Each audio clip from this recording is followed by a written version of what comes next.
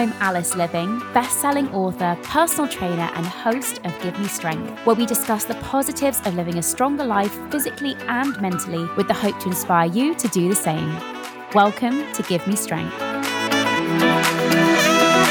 My guest today is my own dermatologist and incredible skin expert, Dr. Anjali Mahto, founder of Self London. She is a leading consultant dermatologist and author of best-selling book, The Skincare Bible, which has been translated into 12 languages. Her passion and determination stem from her own lifelong issues with skin, which have given her a unique insight into the importance of nutrition, physical activity, and mental health.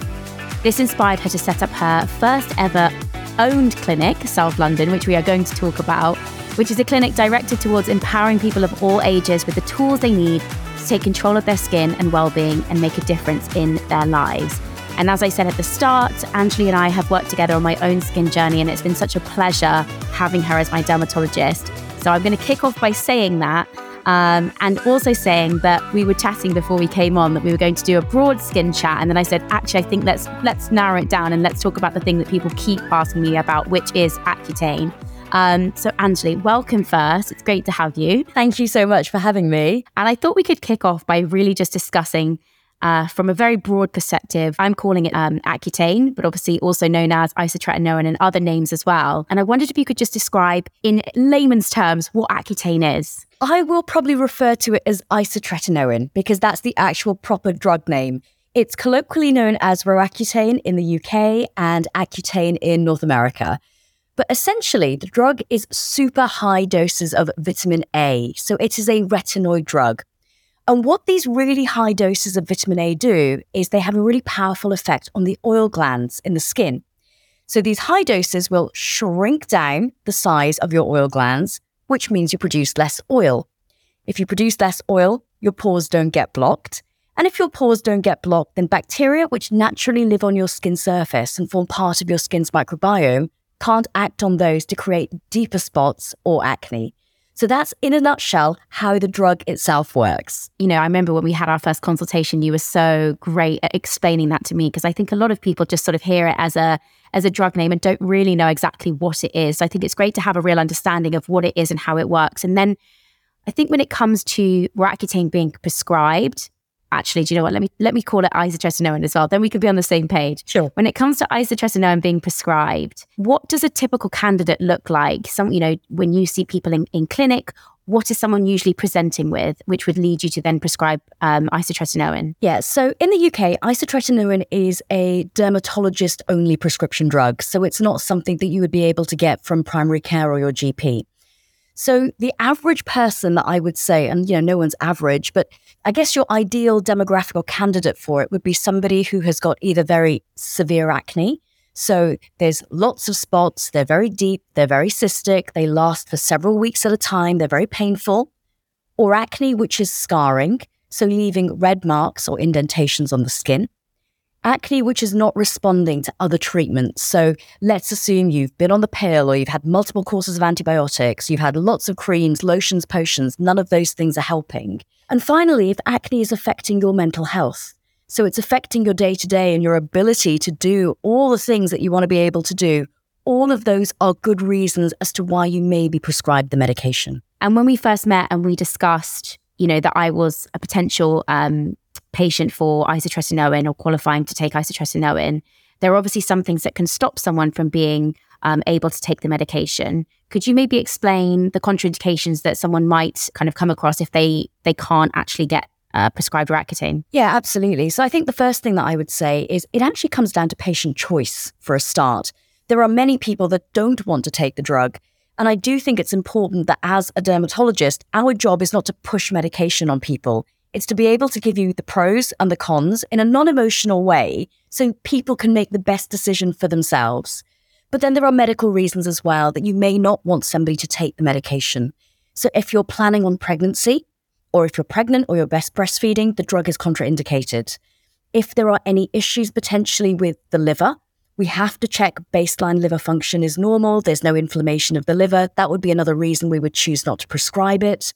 And then another area that I tend to take quite seriously is if there's any issue of severe mental health illness in the patient or the family, you may want to recommend that they get reviewed first by a psychologist or a psychiatrist to assess suitability for the medication. But they're usually the common reasons that we tend to encounter. And I think, you said there that patient choice is the number one thing. And this isn't me saying that everyone should come and see you as a patient, although I really hope that people do. But one thing that I really valued in our first session was that I came to you saying, I think I want to take isotretinoin.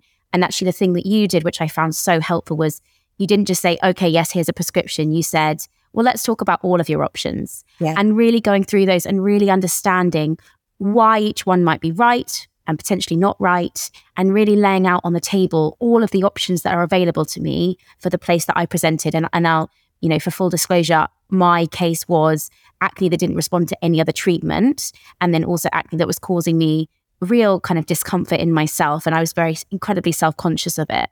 So I think that that's such an important part of that communication with a practitioner, with a dermatologist. Say someone is listening to this and thinking that that might be the route, to really go in with a broad and open mind and just kind of listen to their dermatologist, give them hopefully different choices. And it really come down to that personal perspective. And just, I sat there and weighed up all my options and realized that for me personally, isotretinoin was the route that I wanted to go down, but that there were options if that wasn't as well. And I think that's really good to know. I agree. And I think the other thing is setting realistic expectations as well, because sometimes I could see somebody and they may have very severe acne. And when I say severe, we're talking medical definition of severe, lots and lots of inflammatory lesions on their skin, but they may not want to take the medication. And that's totally reasonable to say, I don't want to take that drug. What are my other options? But then it's also my job to say, these are your other options. It may be less effective, but if this is what you want to try first, you do so, rather than set up this expectation of the other options may or may not work as well. So I think that's where that patient education part of it is so key, so you can make the right decision for yourself. And on that point, let's dig into that a little bit. The efficacy of isotretinoin is pretty good. Could you talk about how well it works versus a couple of other options that people might know? I mean, I know when we had that conversation and you were very realistic about what each option might look like in terms of results. Could you dig into that a little bit? Yeah, that's right. So with isotretinoin, it is the most effective medication that we have for acne. So despite the bad press that it gets, and I'm sure we will come on to talk about that later, the drug is still around because it works. The drug has been around since the early 1980s. So we've got nearly 40 odd years of safety data on the medication. We know short, mid and long term what to expect, what those side effects are. So from a practical point of view, I always think with people when they start the medication, the things that you need to be aware of is, yes, there are side effects, but with regards to those side effects, a lot of those can be managed provided you get the right information. And I think the other thing is, a lot of people will say, oh, but I've done a course before, or I've been on it before, or I know people that it hasn't worked for and it's come back. And I think what I would say there is when it comes to actually taking the medication, target dosing of the medication is really important. And that target dosing is based on an individual's body weight. And if you do not hit that target dose that you need for your weight, there is a chance that it will come back. And that chance is much, much higher of recurrence than if you get to the point that you need to. So often I find people that may have done a course or two in the past, they come and see me and say, it worked, but then it came back again. But when I start digging into their history and their story a little bit more, what I find out is they never got anywhere near taking their target in the first place. So it's not surprising that it came back in the future. That's really good to know. There are other sort of prerequisites to taking isotretinoin. One of those is the need for contraception, blood tests. Could you talk through what those look like? So the data has changed over the years. So if you had taken isotretinoin a decade ago or 2 decades ago, the monitoring that we do is slightly different now. And it's actually, in some ways, the blood tests are a little bit more relaxed than what they used to be. But generally speaking, what I and the majority of practitioners will do, and there will be minor variations depending on who you see in the UK, but what you would do is get a blood test done before you start at baseline. And that blood test normally looks at your blood count, checks your liver, your kidneys are working properly. We also keep an eye on the fats in your blood, so your cholesterol, your lipids. And then we have to do a pregnancy test on every female patient that we have. We also then do a blood test at the end of the first month and at the end of the second month of treatment. So we're usually talking 3 blood tests if things go to plan. and there are no problems over a 6-month course, which is usually about average if people tend to take a higher dose of the medication. Now, prior to that, the blood tests used to be much more frequent. And I certainly remember years ago when I took it, I was having blood tests nearly every month. And the data now shows that's probably a little bit of overkill in that way. Pregnancy tests on female patients are essential, and that is NHS or private guidelines. We require pregnancy tests monthly. We have to document them on the prescription monthly, or the pharmacy will not issue the drugs. And actually, to that point, Anjali, I wanted to talk about my personal situation. I'm very happy to be open about this, but going on to contraception wasn't something that I wanted to do. And I discussed that openly with you. And we did go down a slightly different route. And I wondered if you could maybe explain how that might work for someone who is also in a similar position to me and doesn't want to go into contraception, and what therefore their treatment plan might look like. Yeah, I think this is an interesting question, actually. And again, this is where there will be variation, particularly NHS and privately, and between practitioner to practitioner as well. I see a lot of women that don't want to go on hormonal contraception, can't go on hormonal contraception, and I certainly don't force the issue.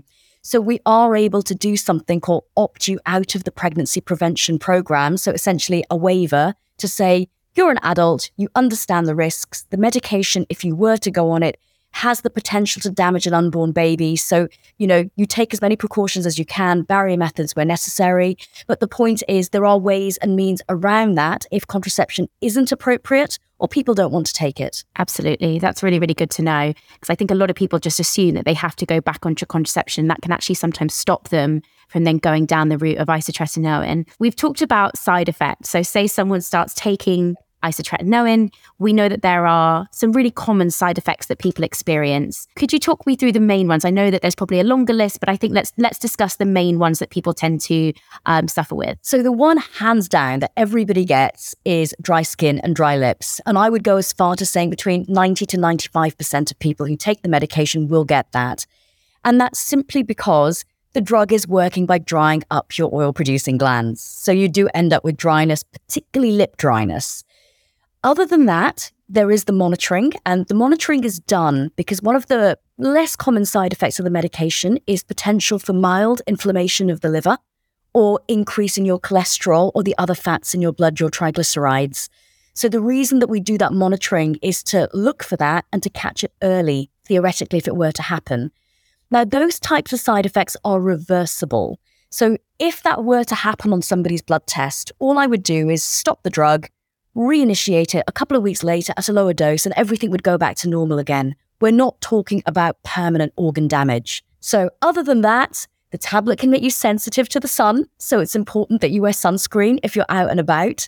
Quite honestly, as a dermatologist, I'd be telling everyone to wear sunscreen. So I don't see any behavior change there.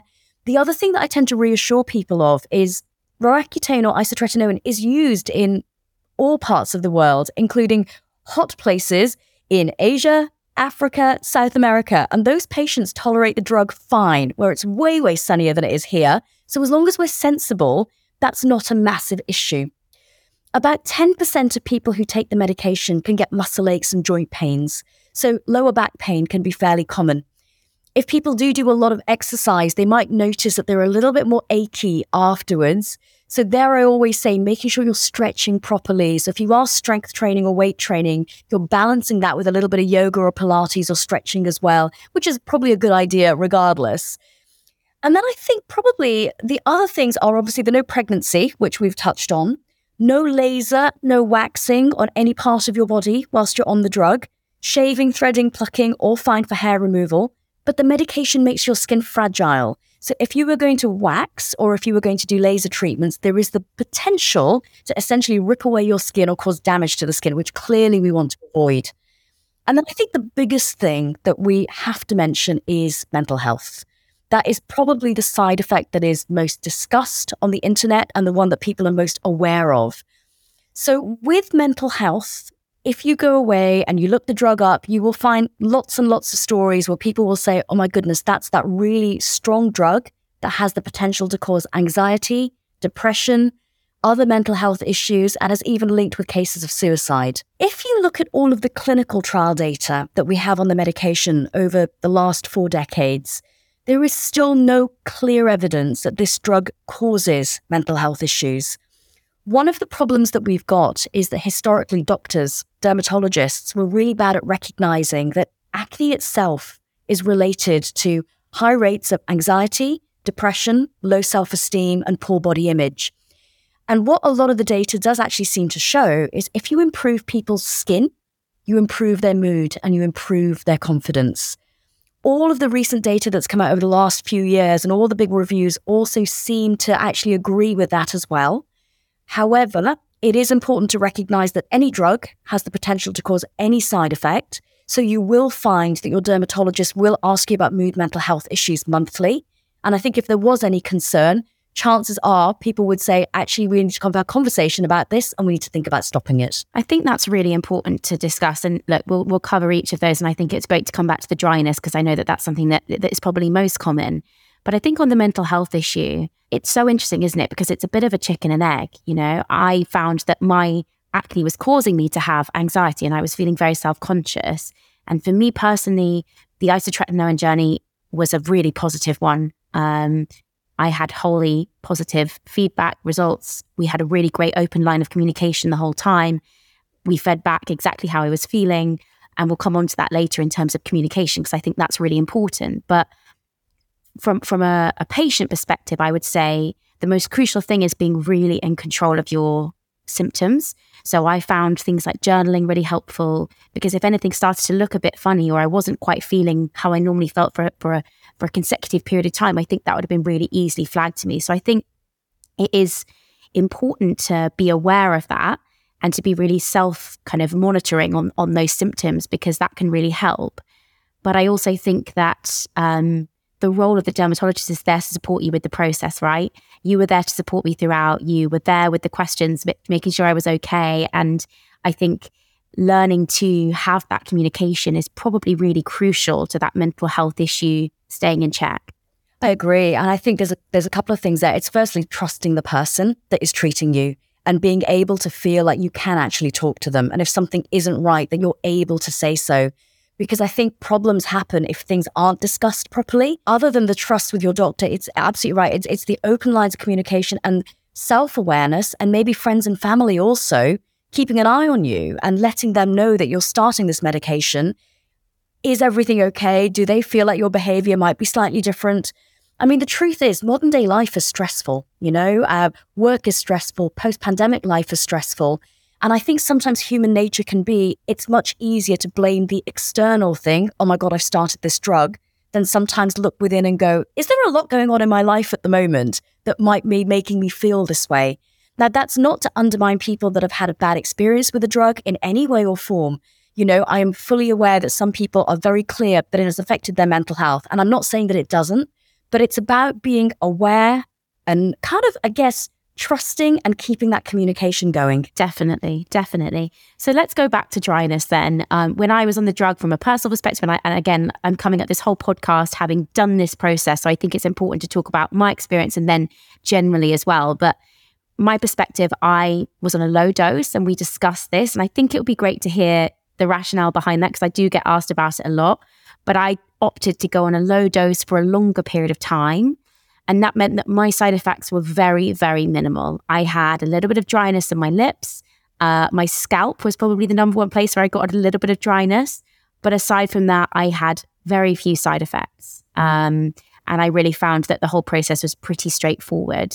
When it comes to the dryness, what do you find really helps people? I know that you can't be super affiliated to certain products, but I know that you tend to give a broad spectrum of stuff that can really help people. That's right. And, you know, interesting about the low dose versus high dose. It's all about getting to a target dose. So if you imagine you've got to get to a certain magic number, you can either have lots of the medication, you'll get to that magic number quickly, or you can have a smaller amount of the medication and it will take a little bit longer to get there.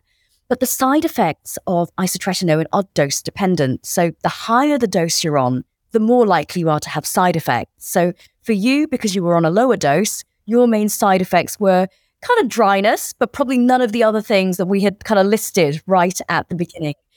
With regards to skincare for dryness, now I'm currently, I don't work with any brands or anything like that. So if I do shout a few things out, it's just because, you know, they're things I happen to recommend in clinic. But as a general rule, the kinds of things I would say is you are looking to treat your skin as though it is very sensitive and very fragile. So what you want to be doing is you want to be using products that are ideally fragrance-free and ideally also very moisturizing. So they've got ingredients like glycerin or ceramides in them. You may want to use a cream cleanser rather than a foaming cleanser to wash your face so you're not overly stripping your skin. So those are kind of general things that you can follow. You don't want to be using skincare that's got lots of active ingredients in it. So stuff that people that are acne prone love to use. So your exfoliating acids, your retinols, your benzoyl peroxides, your niacinamides, you've got to stop doing all of that whilst you are on the medication. The same thing with like scrubs and exfoliators and cleansing devices like a Clarisonic or a Foreo, whatever it might be. You have to stay away from that as well. You don't want to be physically abrading the skin, which is already dry, sensitive, and fragile. But I always say, with people that have taken isotretinoin, you become a real pro at lip balms and also skincare products for managing dry, sensitive skin. And I often have patients now say to me, oh, by the way, have you tried this one? This is a really good product.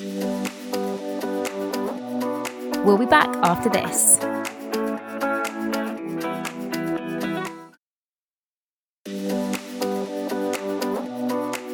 Welcome back to Give Me Strength.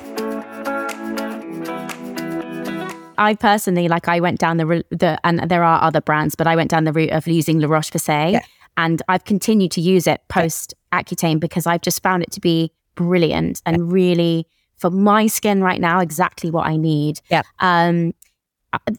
Just going back to something you touched on there in terms of a cream cleanser, can you talk about just a couple of options that people might be able to go to and a couple of options for really good moisturizers? I know that you can't affiliate yourself, but I know that people will be sitting there going, which one should I go for? So just a couple of different options. No, absolutely. So one of the ones that I like, and again, all the products I recommend, I'm not working for any of these brands up front, but the CeraVe Hydrating Cream to Foam Cleanser, I really like that one. The reason I like it and I recommend it in clinic is because it's full of ceramides, which are good at repairing the skin barrier.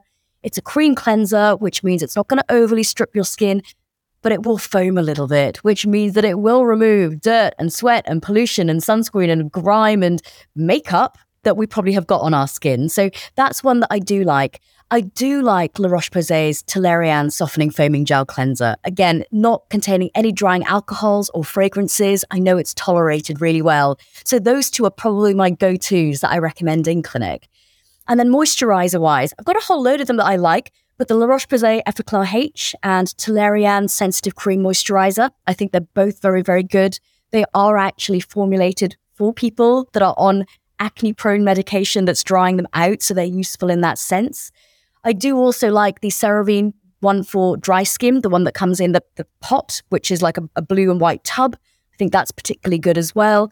But generally, I just think we don't need to be spending an absolute fortune on cleansers and moisturizers. Exactly. They need to be basic and they just need to not contain a ton of active ingredients in them. Exactly. And I think that was the biggest thing for me. I came to you having spent so much money on every skincare product going. It was quite refreshing to suddenly be like, oh, I'm spending £16 on a moisturizer, which I guess is still not super cheap, but it's much less expensive than what I was thinking was good for my skin. Can we come back to the low dose for longer subject, just because I just want to cover one more thing here. Obviously, that was something that we were able to communicate and do really effectively because I was coming to see you as a private patient. Is this possible on the NHS? And unfortunately, I don't think it is. And if that's the case, can you maybe explain why that is? Yeah, so it is much harder on the NHS is the honest answer. And I'm saying that as somebody who has been an NHS consultant as well. And I've done a lot of years in the NHS working and practicing. And it's simply because if you look at the numbers, about 80% of the population will suffer with acne at some point in time. So it is one of the most common dermatological conditions that will exist. We have a publicly funded health system, and there are a lot of pressures on that health system. And with female patients in particular, you have to see patients monthly because that is currently what the professional guidelines recommend. If you have got somebody on a lower dose for longer, that means that they will potentially need monthly appointments for 12 months in the NHS. And if you then have Roaccutane patients coming in monthly, that's an appointment then that doesn't go to a patient that may have, say, skin cancer or to some other skin condition. So a lot of it is about resources. So that is the honest answer. It's about resources. And that is why low dose for longer it's not really that possible in the NHS. Understood. And I think that's really good to cover that, because it's good to understand the rationale. And as much as I guess it's not ideal, it's good to know why that's the case. A lot of people who messaged me were wondering if there was a best time to start taking Roaccutane. For example, I started taking mine in the winter, and that was really helpful because I didn't have to worry so much about the sun. But as you said, people take it in hot countries too. But when it comes to best times, I'm thinking, is there a best age to start taking it? Is there a best kind of point in the year? When do you advise people really get going with their treatment? So I think this is a good question, because I think there's so many different ways you can answer it. But let's talk about seasons first. So there are pros and cons to everything, including summer versus winter. And for most people, the course is 6 months, so you will span across seasons anyway. But although in the winter, you don't have to worry about the sun, you do have to worry about the cold weather and the central heating, and then your skin getting dry because of cold weather and central heating and hot baths and hot showers, which you don't have to worry about in the summer. So I do think dryness is worse for the patients that take it in the winter months. And then in the summer, there is that issue of sun sensitivity. We had a super hot summer last year, with all the best will in the world. It was hard to avoid getting sunlight. So there's a risk of sunburn in the summer that you don't have to face. So I don't think there's a right or a wrong. I think it comes down on just basic clinical need of when the right time seasonally would be to do it, if that makes sense. Now, the other thing I would say is kind of when is the best time in a person's life to take it? I think the first thing is you need to be guided by, again, all the reasons why somebody would need it. If I've got a 13-year-old with severe cystic acne and acne scarring, I would prescribe it to a 13-year-old. If I have got a woman who has gone through the menopause, is taking HRT, and their HRT contains progesterone and is driving acne, I would give it to that 55, 60-year-old woman as well. So I think there it's clinical need. But the group of women that I find super interesting, that I often end up having a long conversation with, is women that are aged somewhere around 30 to 35. And for them, it's because pregnancy may or may not be on the radar. And you cannot take this medication whilst you're trying to conceive or whilst you're pregnant. The medication itself, you should not try and conceive for a minimum of 1 month after you stop taking the drug. I'm a bit paranoid. I make people wait 3 months, but manufacturer's advice is 1 month. So if I've got somebody that's planning on pregnancy or trying to conceive in 6 to 8 months' time, you have to have the conversation with them of, actually, this may not be appropriate for you. How desperate are you to start then, or would you be willing to put it off for another 12 months? And that's where the conversation about mental health and impacts comes in, because it's stressful trying to conceive. It's stressful having a baby. It's stressful trying to coordinate to a new life. So you have to then speak to the woman involved and say, well, how much is your skin bothering you? Because if it's actually affecting your mental health in such a way that you're struggling to cope, maybe you do need to get your skin sorted before you think about trying to conceive. And it's not vanity. It's about making sure that you're in a good place from the get-go. So that, I think, is quite important, is trying to figure out what people's conception plans are, particularly for that age range. Absolutely. And that's really interesting to know about that window as well, because I think a lot of people who have contacted me have sort of said, I'm thinking of doing it for my wedding, which is a very understandable process. And I know that people want to look their best. And if your skin is something you struggle with, I can understand why that might be a pivotal point that might make you sort of want to go down that route. However, what can often be closely associated to maybe that time of your life is also then going down the route of starting a family. And I think that's really important to understand, that there are other options that are available that might potentially help you and maybe less efficient in terms of clearing the acne long term, I guess. And as we discussed earlier, talking about the efficacy of isotretinoin. But I think it's good to know that there are other options. So if you are at that point in your life where you're thinking of starting a family, don't suddenly panic and go, I'm unhelpable. Yeah. There are other options, right? Yeah, absolutely. And I think, again, that's where that openness with the person that you're talking to. I mean, sometimes people are like, I don't really know. If it happens, I'm not bothered. And then you have to then have that conversation of, okay, but if I said to you it couldn't happen, if we go down this route, how would you feel about that? So again, It's open dialogue. Really, really interesting. Quite a few people messaged about, is there anything that Accutane doesn't help with. So, for example, I had questions from people who said that they actually have relatively clear skin on their face. However, they suffer with quite bad acne. Or acne on different parts of their body. Yeah. Obviously, I know the answer to this, but I think it's really good to understand whether that might be unhelpable with Accutane, or whether it's something that kind of clears the whole body as well as the face. Yeah. So firstly, I mean, we tend to get acne in an area where we've got the highest density of oil glands. So face, neck, back, shoulders, chest, they are usually the places that we tend to see it. And most oral medications will help acne in multiple body areas. So be that isotretinoin, yes, it will help back acne, chest acne, even if the face is clear. And then there are sometimes other medications that we use. Off-label spironolactone is another one. That will also do the same. What I will say is often the back is a little bit slower to clear than the face. And it's because the skin on the back is a little bit thicker. It takes a little bit longer to respond, but absolutely it will help body acne as well, even if the face is totally fine and there's not a spot. Now, say someone's gone through that journey of taking isotretinoin and like myself, they've come off and they're now thinking about what are their options in terms of what their results might look like and also how they continue the results having an effect. Can you talk about kind of that journey coming off it and what you tend to recommend people do as a kind of aftercare procedure? Yeah, and again, this is something that's changed over the years, and that's because clinical data comes out and that data is really helpful, so our practice changes. So what I have now started doing, and started doing for a while actually, is I don't like people just to stop taking isotretinoin and then disappear off and then just go back to their regular skincare routine. I think it's really important that people who are acne prone have maintenance treatment. So phase 1, getting the acne switched off, that's your course of isotretinoin. But then phase 2 is your maintenance phase, where I like to put people on a cream version of isotretinoin. So essentially what we're talking about is vitamin A creams, so retinoid creams. Now, these are slightly different to retinols that you could buy over the counter. We're still talking about prescription medication, but it's a cream rather than a tablet. And I like people to use this for a minimum of 3 months, but ideally for up to 2 years or longer. And the reason for that is the risk of relapse, so the likelihood of the acne coming back after you finish a course of isotretinoin, is highest in the first 2 years of finishing the medication. So in that 2-year period of danger, I like people to make sure that they've got some kind of maintenance going on.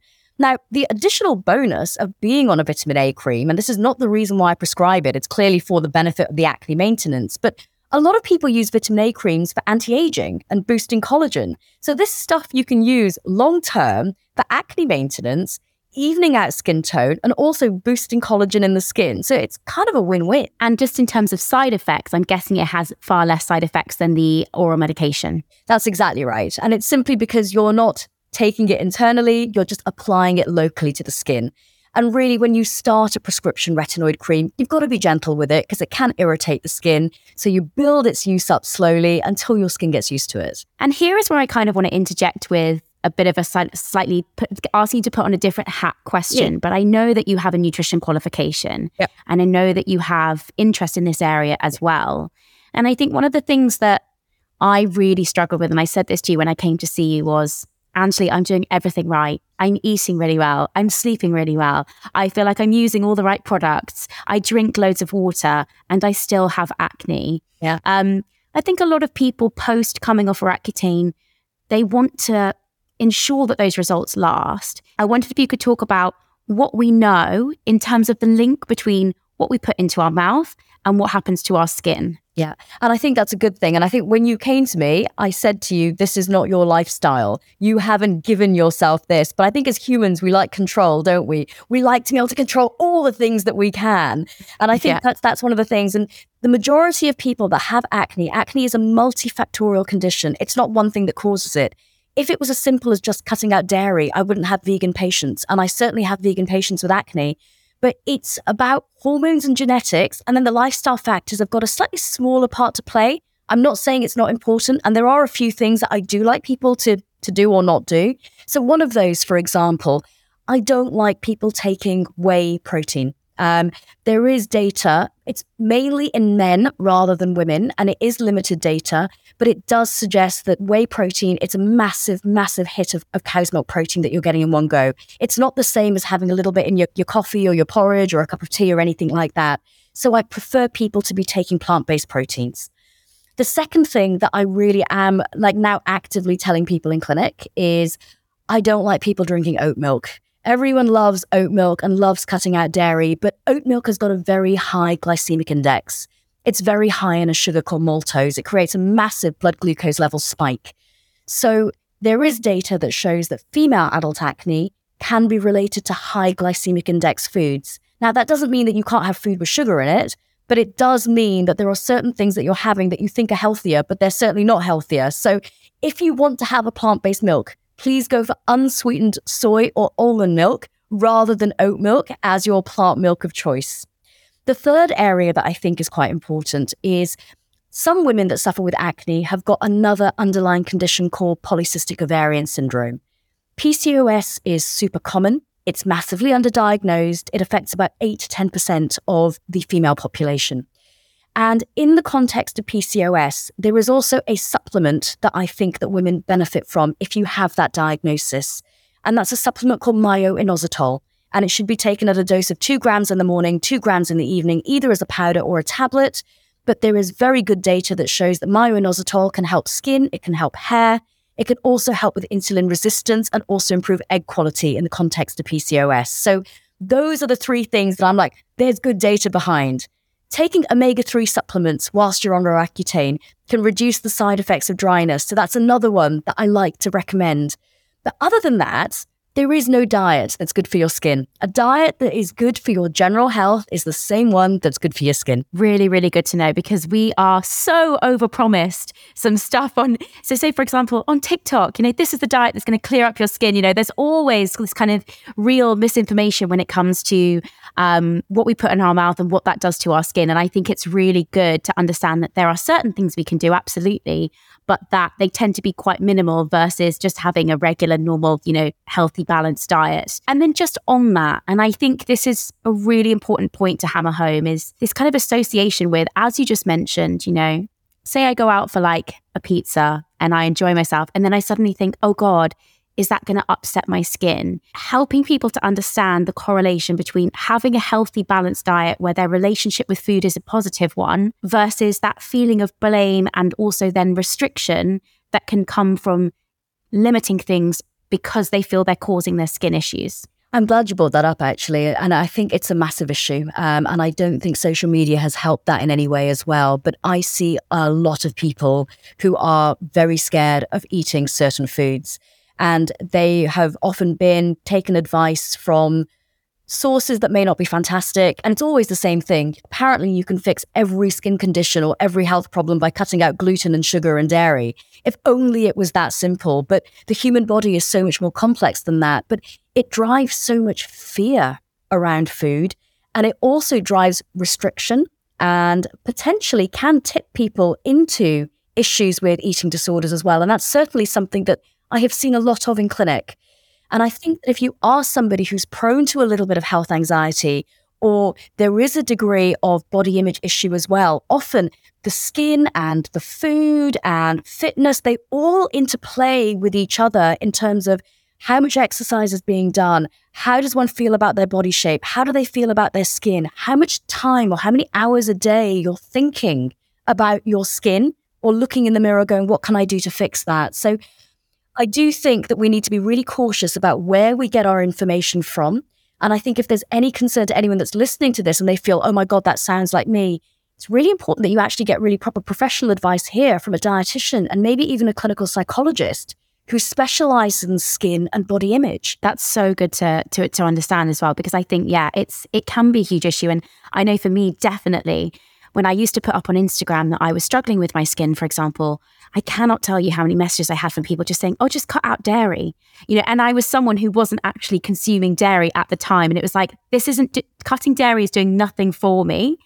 And like it's almost as though it's just synonymous with people thinking that doing that is the simple thing you need to do to clear up your skin. And I think as someone who was receiving that advice and finding, well, hang on a second, I still have bad skin, it can lead you down this rabbit hole of, well, I'll cut this out and then I'll cut this out and then I'll cut this out.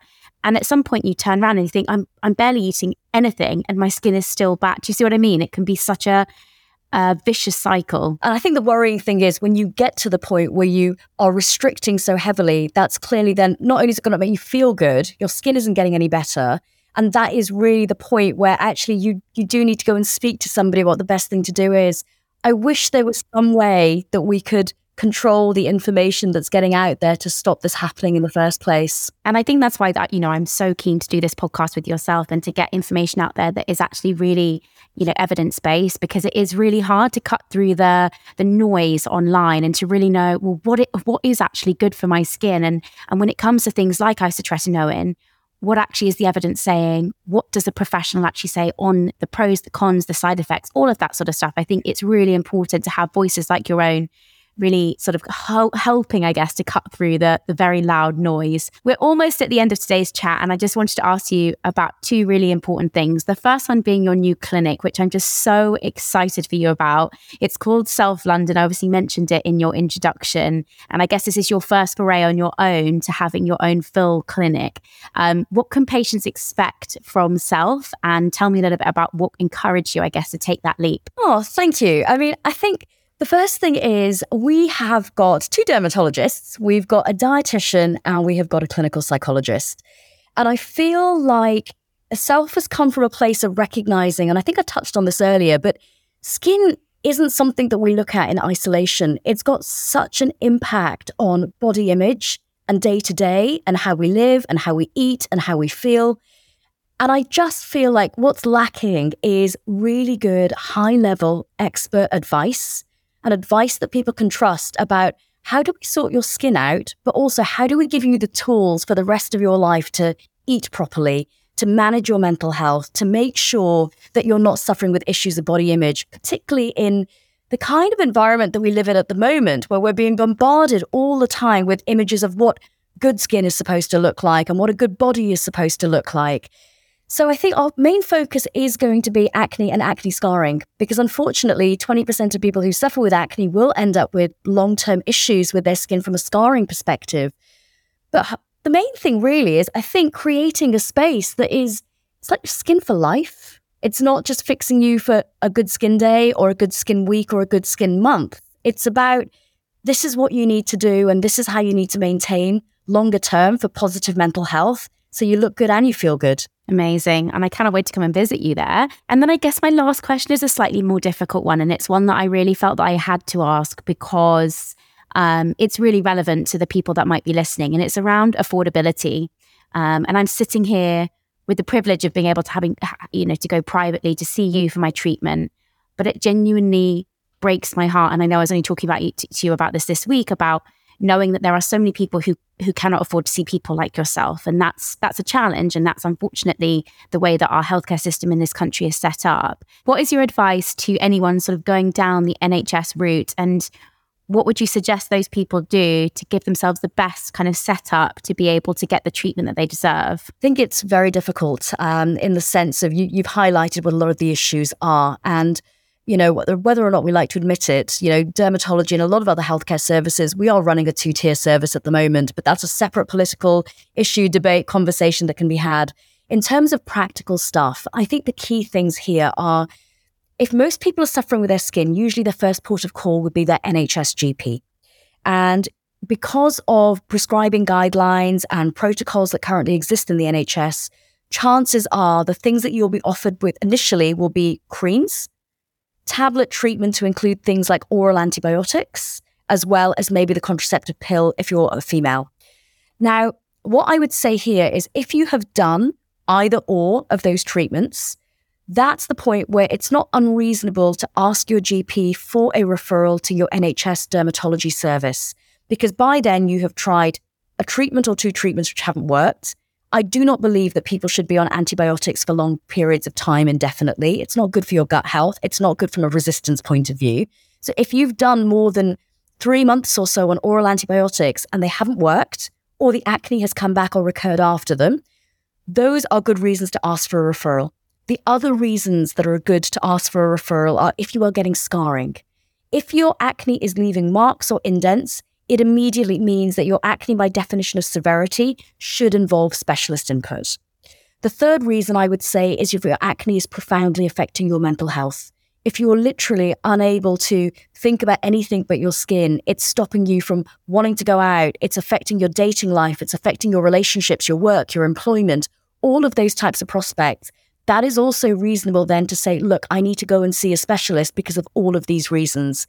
So I think you need to be quite specific about, I've already tried this, I'm getting scarring, it's affecting my mental health.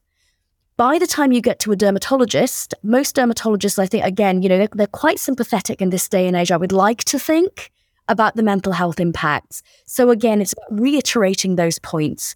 It's about being very open, I think, here actually, about the kinds of impacts it's having on you. And I know sometimes people don't want to talk about or open up about mental health, but I think often that's the crux of that discussion, to say, well, I can see now this is really bothering you and affecting your life. We have to think about something and think about something quickly. Yeah, that's such great advice. And it's really good that we can try and cover that aspect of things, because I know for a lot of people, that is the route that they're going down. And it's important to kind of straddle both sides. I'm going to finish up with just a final question, which is what's coming up next for you? You've opened your clinic. You've written an amazing best-selling book. What are your plans for the year ahead? Honestly, it's just getting the clinic sorted, getting it up and running the way that we want to. Ultimately, I just want it to be a place where everybody feels welcome and everyone actually feels like they don't have to worry about their skin, because that's what we're there for. Brilliant. Anjali, thank you so much. It's such a pleasure to have you on. It's so nice to see you again, not in a clinic setting. And thank you so much for all the advice that you've given. And I know that if anyone has any other questions, we'll put your social links and your website in the show notes so that people can go and find those and contact you through the clinic or through social media. Amazing. Thank you.